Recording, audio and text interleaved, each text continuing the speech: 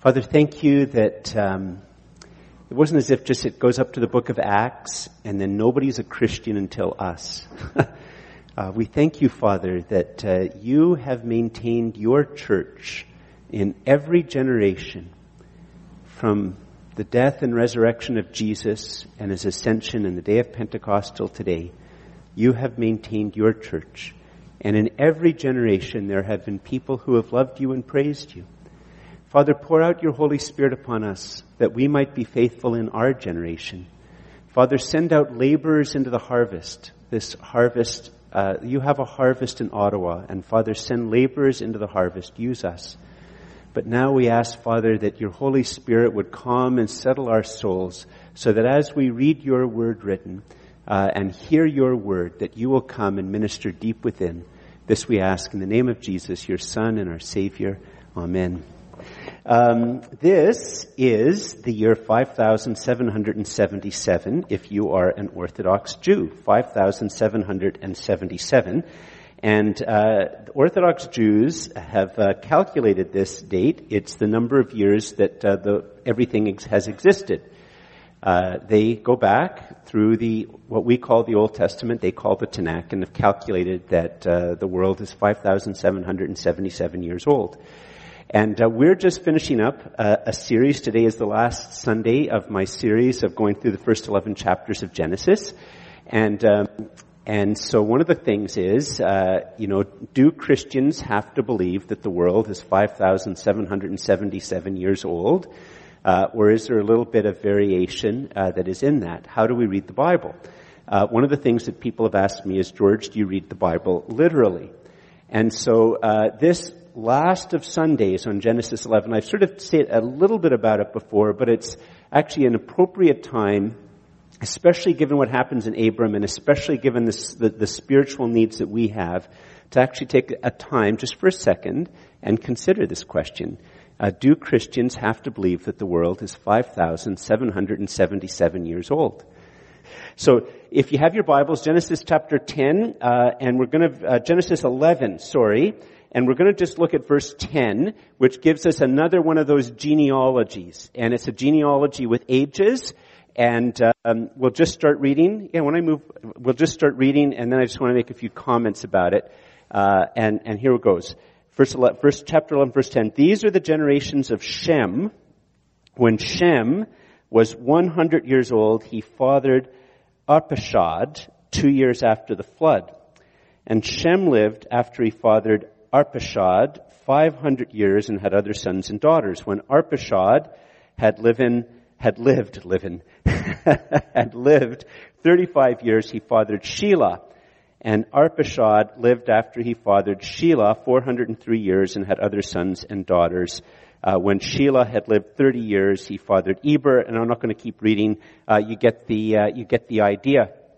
So here's the thing.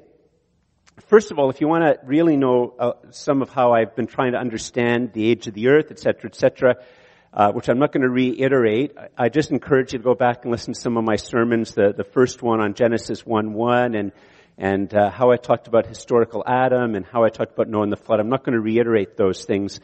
I just want to look at a very particular way of actually listening to what the Bible says and what the Bible doesn't say. And what it actually says here in Hebrews, in Hebrew means that we actually can't really calculate the age of the earth from this, because the genealogy doesn't work like a combination, the numbers in a combination lock where everything is just one number after another and it's in like a mechanical type of order. The word fathered just can also mean ancestor of. And instantly I can feel certain people feeling a little bit antsy. But, well, here, could you put up the first point, Andrew? This is going to be this is really a far more important point than maybe most of us realize. Let God be God, and let His word written be His word to us. Let God be God, and let His word written be His word to us.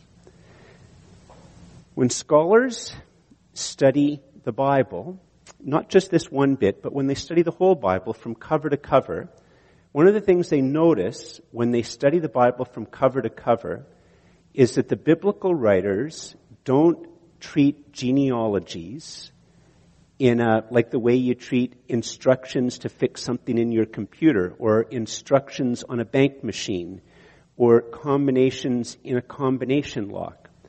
So for instance, if you read the same genealogy in the book of Luke, you'll discover that in fact, I have to make sure I get the names right here.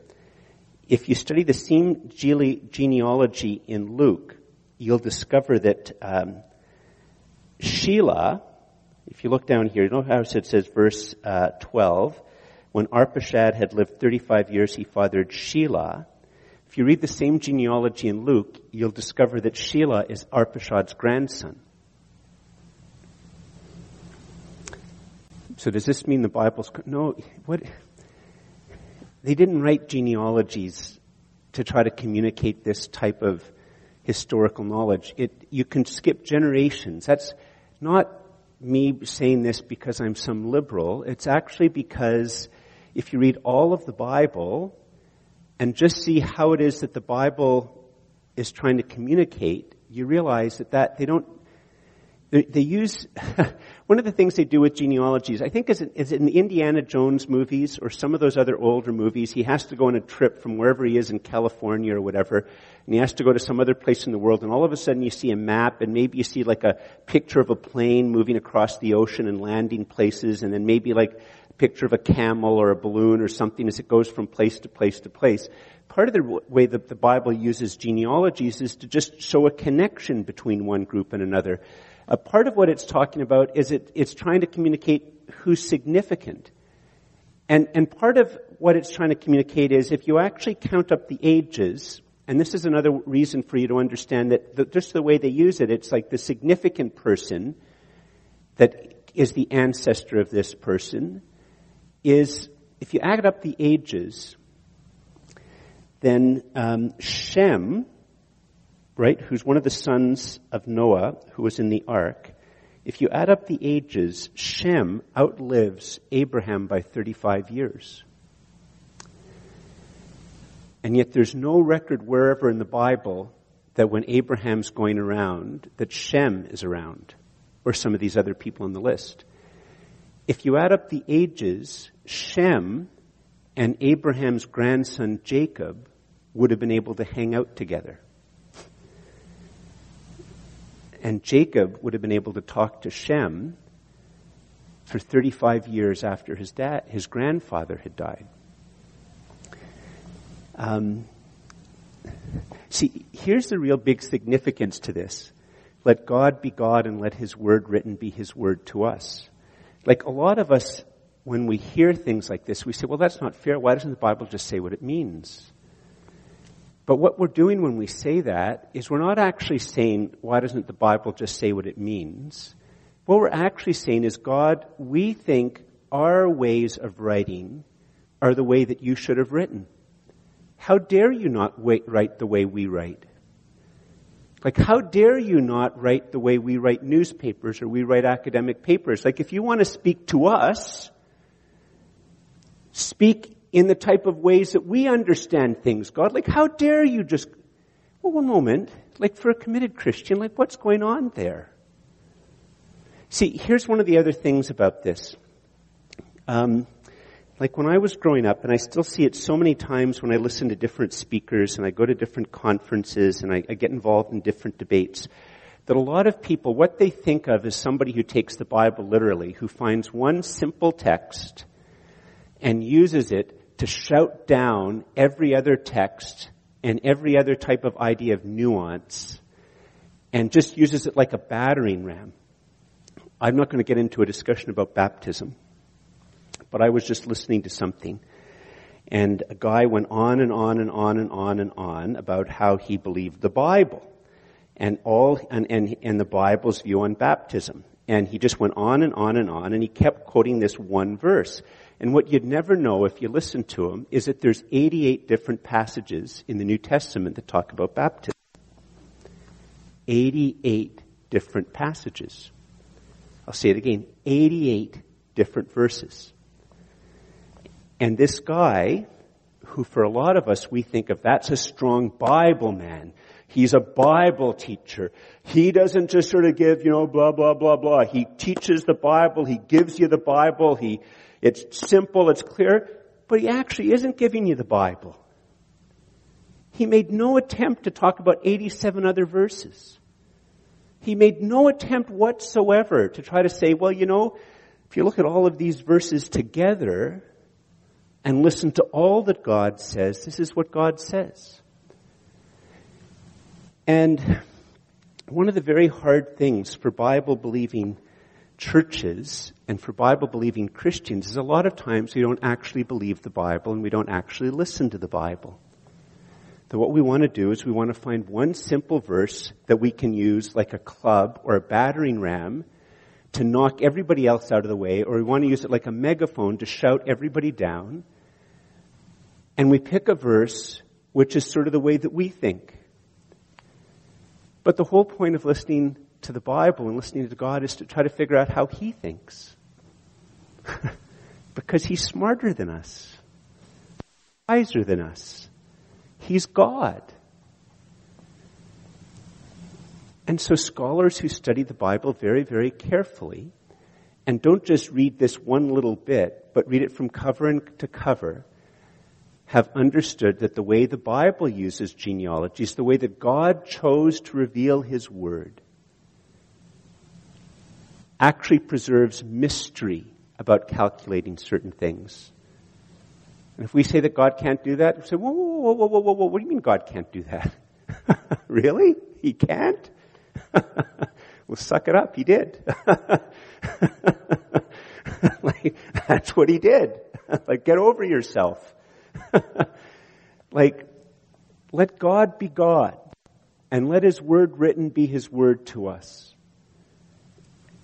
And don't just harp on one verse, but have a deep commitment to read the Bible from cover to cover and to just really listen deeply to all that God wants to say to us.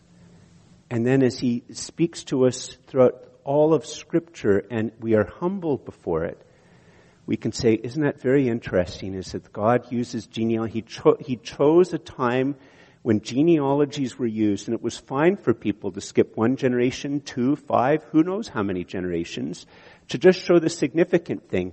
And here's the thing which is really interesting, is that we get so caught up, those of us in a more evangelical type of tradition, we get so caught up with these types of very, very, like an attempt to, defend the Bible, but we actually miss what the other thing which is really going on in the Bible, because here's the thing which is also so significant about this text, is that just before this text, just before this genealogy, we have the story of the Tower of Babel, which I talked about last week.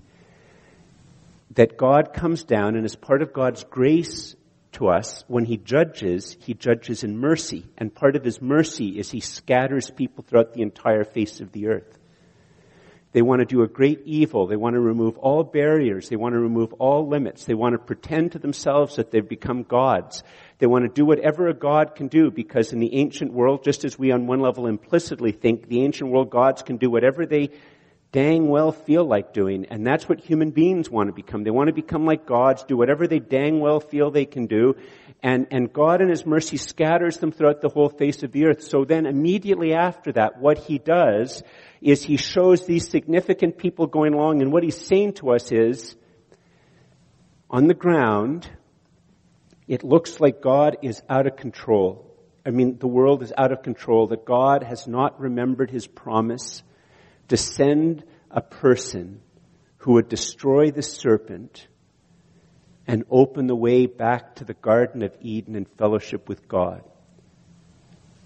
And what this genealogy does, amongst other things, is say, look at that, throughout all of the changes and chances of this fleeting world, God has not forgotten His promise. And time after time, there's a significant person, and every time you see this significant person, you are being reminded that God has not forgotten His promise. There is going to come one who will slay the serpent. and be used by God to make us right with God again. That's what God is doing. It's really important for us who live as Christendom increasingly lies in ruins around us, and we live amidst the ruins and the fragments of Christendom, to remember that God is still sovereign and in control and remembers and is committed to his promises. We have to let God be God and let his word be his word to us, because we follow God with our ears. We follow Jesus with our ears by listening to him. We come to faith by our ears, not by our ability to see the future, not by our ability to control the future, but we follow Jesus with our ears. Now, some of you might say, okay, George, that's a very interesting thing to get out of a genealogy. And I have to confess, I sort of don't really, those of us who maybe aren't from evangelical backgrounds, we might say, yeah, George, you get those Bible-believing guys, take them down a peg or two. And for those of us who are from Bible-believing, that type of backgrounds, we might say, well, it's a bit of a surprise to maybe think that some of those people that we like to listen to who are really harangue on one verse, that they might actually not be listening to the Bible. And it's a very humbling thing for us to try to get our mind around some of these types of things. But, okay, so God is keeping his eye on the ball. He's going to send a promise, and it all comes down to Abram. I think that's what John said, if I just read, and I guess it comes down to this hero, doesn't it? This hero of faith, this father of three of the great religions on the planet, Christianity, Judaism, and Islam, all trace back the significance of Abraham. And so I guess you're right. This genealogy comes and it ends with Abraham, this really, really, really, really great man. And as soon as we start to think, yeah, I guess it does come down to this really, really great man, and I guess I am listening to the Bible, George, that's where we have to say, time out. It doesn't come down to a great man. Doesn't come down to a great man. It comes to a guy with no hope who worships the moon. Can you put up the next point? God does not build elites. He calls and blesses the hopeless. You see, here's this other thing in terms of our own thinking and the way we sort of just assume that the Bible is going to match with our thinking rather than listening to the Bible. And in our thinking, I don't know, you get education, so you can become like more, you can get a better job, you can get promotions. I remember a few years ago I asked somebody what was the difference between somebody who got a computer engineering degree and a computer science degree, and they said $20,000 a year in salary. The engineer getting more money than the computer scientist. And I don't know if that's true, it's just what they said. And we're just used to the fact that, that we try to become more and more powerful. We try to become better and better and better. And surely then the way God is going to work is if he's going to be keeping his eye on the ball, and if you're going to have a great man of faith, that it's all about God just building up this thing to getting to this point where Abraham has it all together, like where he just has this great faith. And God recognizes his great faith, and he has all this potential, and that's what God recognizes, but that's not what the genealogy says at all. Like, look what it actually says. Verse 27. Now, these are the generations of Terah. Terah fathered Abram. Later on, his name becomes Abraham, Nahor, and Haran. And Haran fathered Lot. Okay, so there's this guy Terah. He has 3 sons. Haran died in the presence of his father Terah in the land of his kindred in Ur of the Chaldeans. Now there's only Terah and 2 boys. And Abram and Nahor took wives. The name of Abram's wife was Sarai, and the name of Nahor's wife Milcah, the daughter of Haran, the father of Milcah and Iscah. Now just pause. We know from archaeological evidence that in Ur of the Chaldeans, that they worship the moon god. And people who know Hebrew say that both Sarah and Milcah are named after aspects of the gods and goddesses under the panoply of the moon god.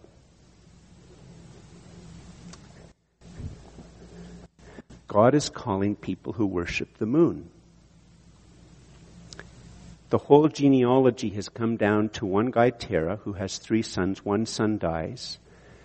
The 2 remaining sons' wives, who become important, are both named after goddesses in the moon god's pantheon.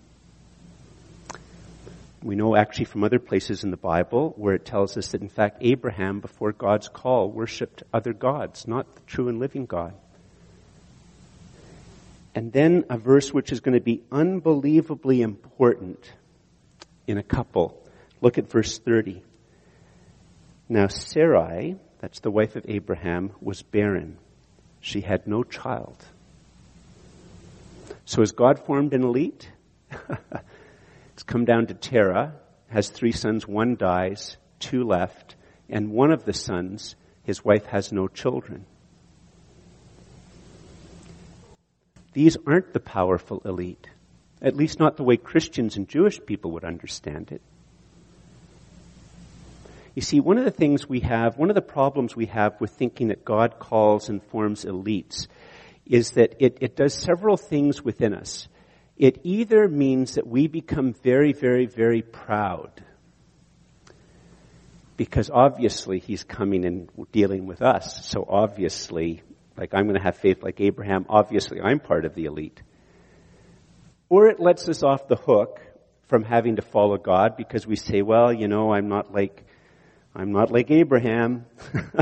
I'm not very well educated. I don't have that many abilities. I'm not great at praying, whatever it is. So I'm sort of off the hook. But the whole point of this text is it's all setting us up to the hopelessness of the line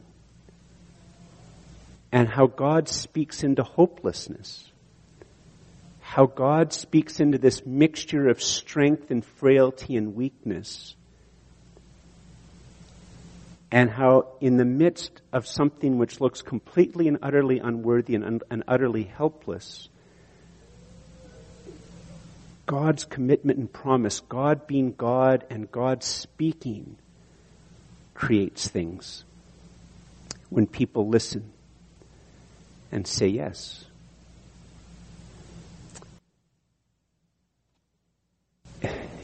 You see, if God actually works through both the hopeless and people who have excellency and stuff like that, in fact it's all about God and not about us,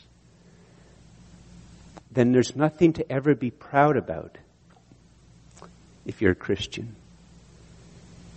Nor is there ever any reason why we should think that it can't be us that God is calling. Look down to chapter 12, verses 1 to 3. And actually, just pause here. Could you put up the next point, Andrew? Here's the thing which is going to be really, really amazing, is that one of the things that characterizes, if you study ancient paganism, and even modern paganism, the gods are fickle. One day they wake up, they don't like you. Don't like you, don't like you, don't like you. But they like you, you, and you. Next day, sucks to be the first group. I like a different group. The gods are fickle. You have to sort of figure out maybe what you've done. And a lot of times it hasn't been that you've done anything. It's just that the gods are fighting with each other, that the gods' many wives or lovers have gotten jealous with each other and they've just zapped a few of you or blessed a few of you, and it's the gods fighting and we're just their little pawns. And that's the world that Abram grows up in. In a world of fickle gods, the true God commits, promises, and keeps his word. Look at what happens in chapter 12, verses 1 to 4. Now the Lord said to Abram, "Go from your country and your kindred and your father's house to the land that I will show you, and I will make you a great nation. I will bless you and make your name great so that you will be a blessing. I will bless those who bless you, and him who dishonors you I will curse, and in you all the families of the earth shall be blessed. So Abram went as the Lord had told him, and Lot went with him. Abram was 75 years old when he departed from Haran. And if you go and read more of the story of Abraham, you'll discover that his wife was 10 years younger than him. That means that when Abram goes out, he's 75 years old. He has a wife who's 65 years old, and his wife has never had a baby. His wife has never had a baby. And yet, look what he says to Abram. Go from your country and your kindred, verse 1 again, and your father's house to the land that I will show you. Verse 2, and I will make you a great nation. I will make you a great nation. He's 75 years old. He's going out with a 65-year-old wife who's never had a baby. And God says to him, I will make you a great nation. And I will bless you, and I will make your name great, so that you will be a blessing. I will bless those who bless you, and him who dishonors you I will curse. And in you all the families of the earth shall be blessed. If you could put up the next point, Andrew, that would be very helpful. God's commitment and promises engender faith. I know that's a bit of a complicated word that some of you have never heard before. But no one's faith causes God to commit and promise. What you're seeing here in the Bible is the great divide between the true God and all idols. What you see here is the great divide to how the Bible describes the gospel and what God wants to do for people, and all religion, all spirituality, and all irreligion. If you go along the Trans-Canada Highway from Ottawa as if you're going up to North Bay, and somewhere along the trip as you're going on the Trans-Canada to go west, there's a sign on the side of the road. And on the side of the road, the sign says that from this point on, all the rivers that you see flow north. They all flow north to the Arctic Ocean, to Hudson's Bay. Before that, the waters flowed in a different direction. After that, they flow in a different direction. And basically every religion, every spirituality, and part of the reason that people say that they can't be religious or they can't be spiritual is at the heart of all of these systems of thought is the belief that I have faith, or I do rituals, or I learn yoga, or I learn how to say the Lord's Prayer, or I get confirmed, or I pray to Allah 5 times a day, or I make my pilgrimage to Mecca, or I learn all of the right praise songs, or memorize part of the Bible, or I sacrifice to the right Hindu gods and goddesses, or the right Buddhist gods and goddesses, and I follow the right practices. And if I follow the right practices, then God will commit to me and make promises to me. And that's how all religion and all spirituality works. But look at how it works here. God takes someone who worships the moon, and he's not even very swift in listening to God. Some of you are using versions of the Bible that when I read chapter 12, verse 1, in my version it says, now the Lord said to Abram. And some of your versions of the Bible said, the Lord had said to Abram. And in Hebrew, like they're both good translations, had said is probably a little bit more accurate. What it's saying is that while Abram was still in Ur of the Chaldeans, God had called him. And he continued to call him. And Abram sort of started to obey what had to be done, but he didn't really obey what had to be done. He left Ur of the Chaldeans, but he left with his dad and his brothers, and he goes to another place. And it's only after the person dies there. In fact, he goes to another place which is prosperous and another place which worships the moon. And God has been calling him and calling him and calling him, the moon god worshiper, and he hasn't responded until finally the time comes after many calls. that he responds. And in God's, look how it goes. The Lord said to Abram, go from your country and your kindred and your father's house to the land that I will show you, and I will make you a great nation. I will bless you. I will make your name great so that you will be a blessing. I will bless those who bless you, and him who dishonors you I will curse. And in you all of the families of the earth shall be blessed. It's all God will do it. God will do it. And he says to Abraham, I am calling you from worshiping the moon. I am calling you even though on a human level you are lacking in respect and you have no hope. I am calling you. I am committing to you. I am promising these mighty things to you. I will do these things to you if you go. The promise, the commitment, the promise, the commitment, the promise, the commitment. And then in verse 4, so Abraham went as the Lord had told him. You see, God commits to Abram. He promises to Abraham. And it's God's commitment and promises which engender faith. He doesn't look down and say to Abraham, gosh, you were so faithful. Gosh, you're just like Andrew. You have 10 kids, great kids. I'm going to do spectacular things through you. Get ready, hang on. You're going to go on an adventure because you're so faithful, you're so smart, you're good looking, all of those types of things. Whoa, wow, the theology, whoa. I can hardly look down at you. Your halo's so bright. No. You worship the moon. Your situation's hopeless. I've been calling you for years and you haven't said yes. God commits. God promises. That's what engenders faith. That's what engenders faith. You see, that's one of the reasons why the mission statement of this church is making disciples gripped by the gospel, learning to live for God's glory. Making disciples gripped by the gospel, learning to live for God's glory. Because we live, okay, if you put up the next point, that would be great. God's promises to Abraham are spectacularly kept in the incarnation, birth, life, death, and resurrection of Jesus Messiah. One of the amazing things about all of this, remember I said that we follow God with our ears, we follow Jesus with our ears, not with our eyes. The text goes ahead and says that God's going to show Abraham these things. All Abraham has is God's voice and God's promise to go. God makes this promise. God makes this commitment.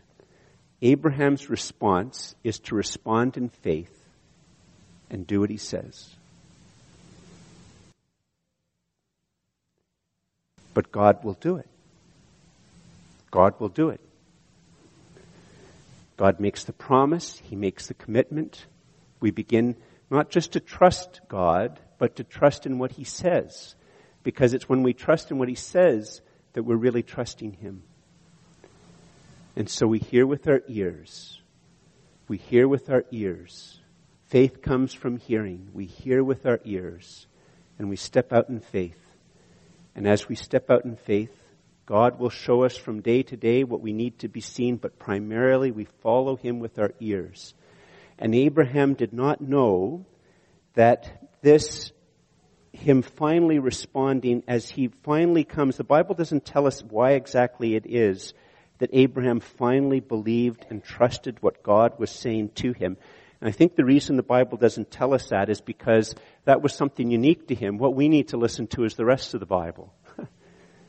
We need to see the trustworthiness of God's word, the wisdom of his laws. We need to see the wisdom of the story, the beauty of the story. We need to see Jesus. We need to see Jesus dying upon the cross as the perfect revelation of God's love.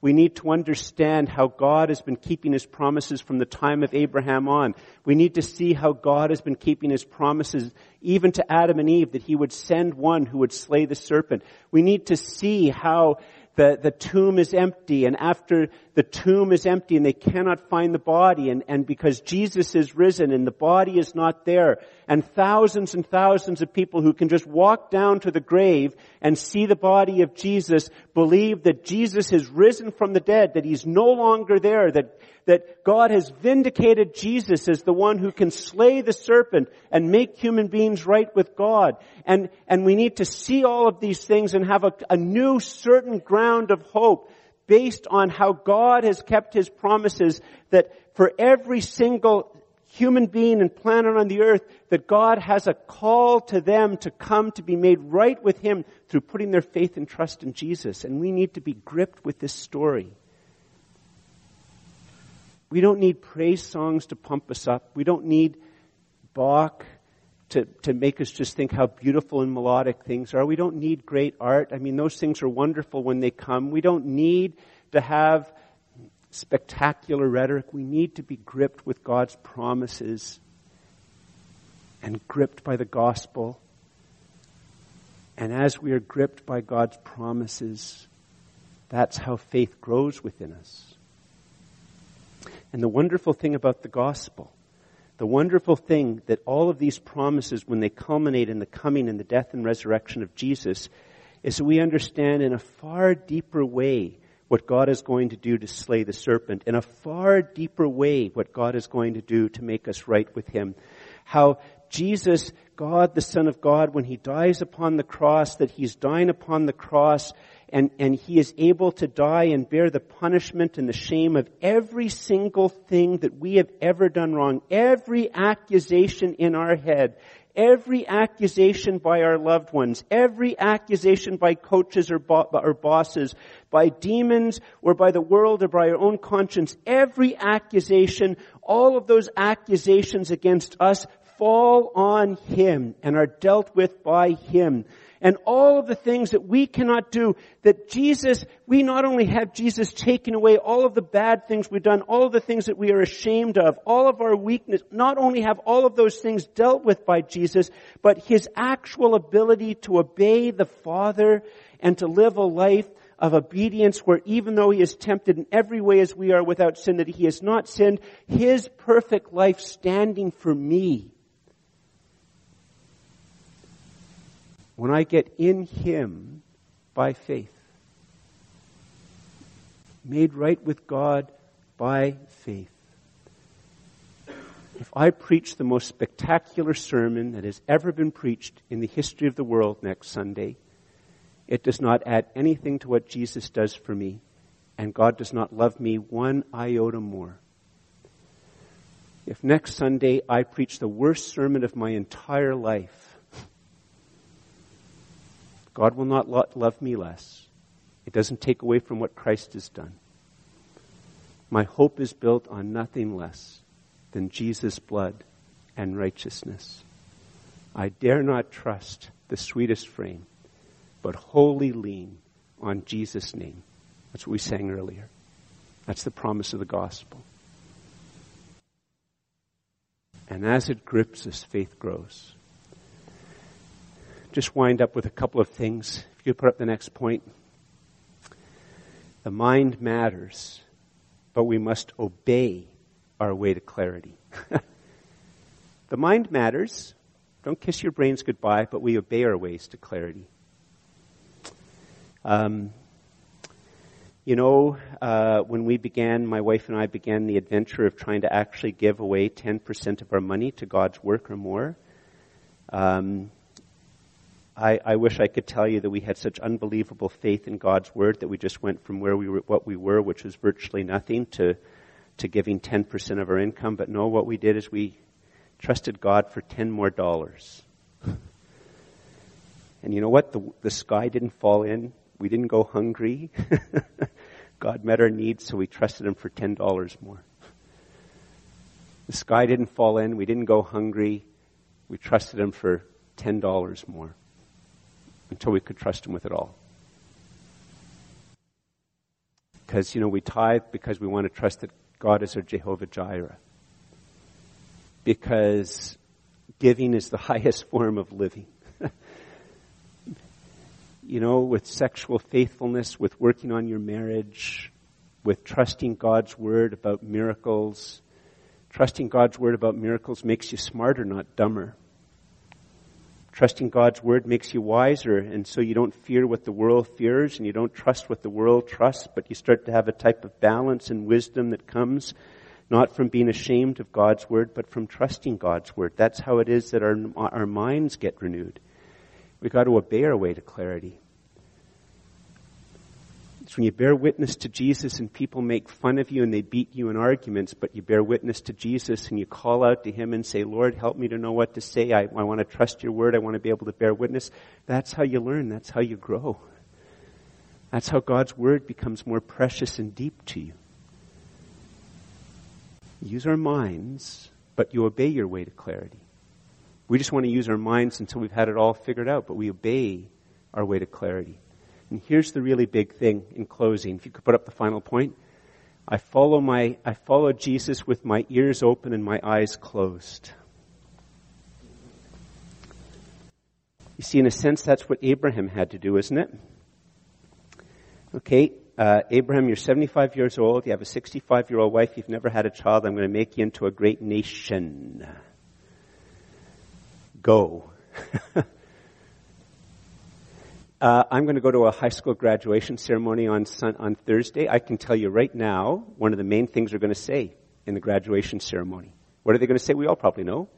Follow your dreams. Follow your dreams. Don't let any other people tell you what your dreams are. Follow your dreams. One of the things that, the Wardens and I say every fall when we come down to make our budget, one of the things we say is we want to try to live in the real world. And in the real world, how does the real world work? In the fall of 2017, when we sit down, we don't say, follow our dreams. We say, you know what? Only God knows the future. We have no idea how much money God will provide for us in the next year. Now, that doesn't sound as sexy and as moving as follow your dream, but which one's real?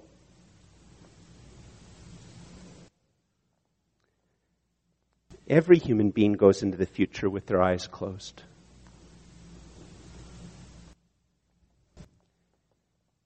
No human being, not the smartest person in the world, not the greatest musician, not the greatest poet, not the greatest mystic, no human being, by their own power, knows what will happen in 3 minutes, in 2 minutes, in 1 minute. Every single one of us walks into the future with our eyes closed. See, the Bible brings us to the real world and the real state of our heart. And in the real world and in the real state of our world, the real state of our heart, I am not a god. I am not a goddess. Sorry, the movie Arrival, spoiler alert, is completely and utterly wrong. Learning a new language will not allow you to know the future like you're a god. It's a dumb idea. Like it's dumb.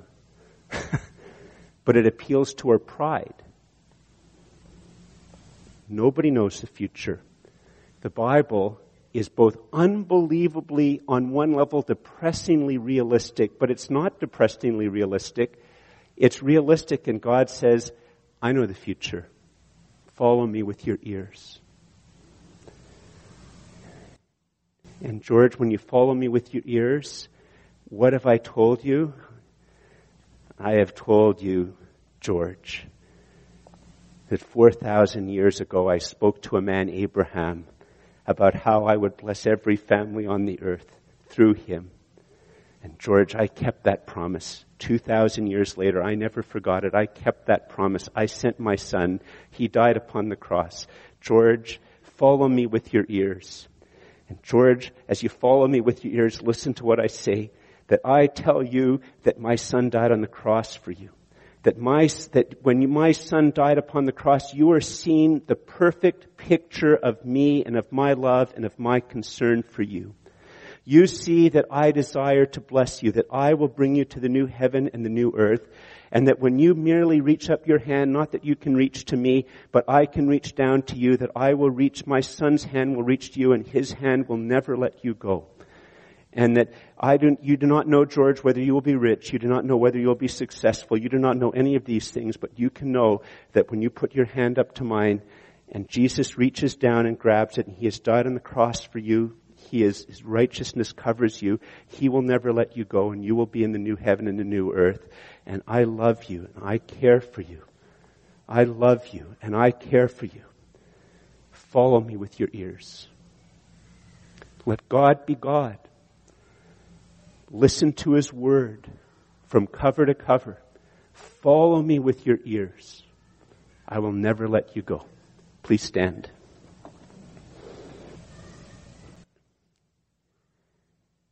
Father, help us to listen to your word.